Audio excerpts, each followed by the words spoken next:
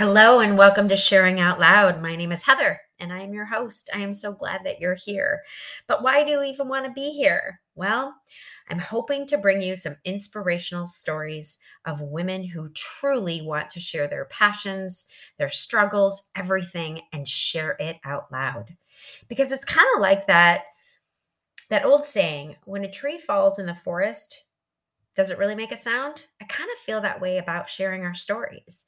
If we don't share other stories, are they really stories? Of course they are. But they're only important to us, and we're the only ones that are benefiting from those stories. And what happens if we decide to share them aloud in order to help each other, especially as women? I think a lot. There is just an empowerment, there's a force that happens when we as women share our stories.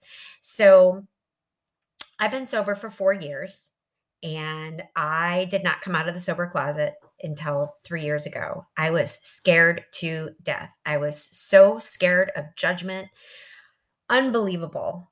So, what did I do? I decided to come out on a podcast. 3 years after, 3 years into my sobriety, I decided to start talking about it. And then guess what happened? I had women coming out of the woodwork telling me that they were struggling too.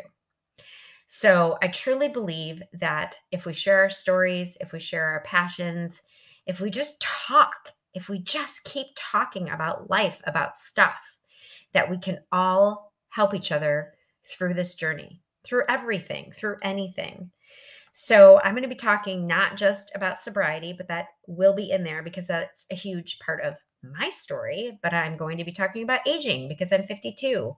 And shit, this aging stuff is hard, especially for women. We'll be talking about some spirituality. Yep, we're going to be talking about spiritual healing. We are going to be talking about exercise. We might throw in toxic positivity. How does that impact women? What's going on with that today? So there's just a whole slew of things. And you know what? Celebrities don't just get to have podcasts. We regular people do as well. Because you know what? Sometimes we can identify with celebrities, and there are some great stories out there and some great podcasts. Believe me, I am obsessed with some of them, and you'll hear about that, I'm sure, in a couple of my episodes.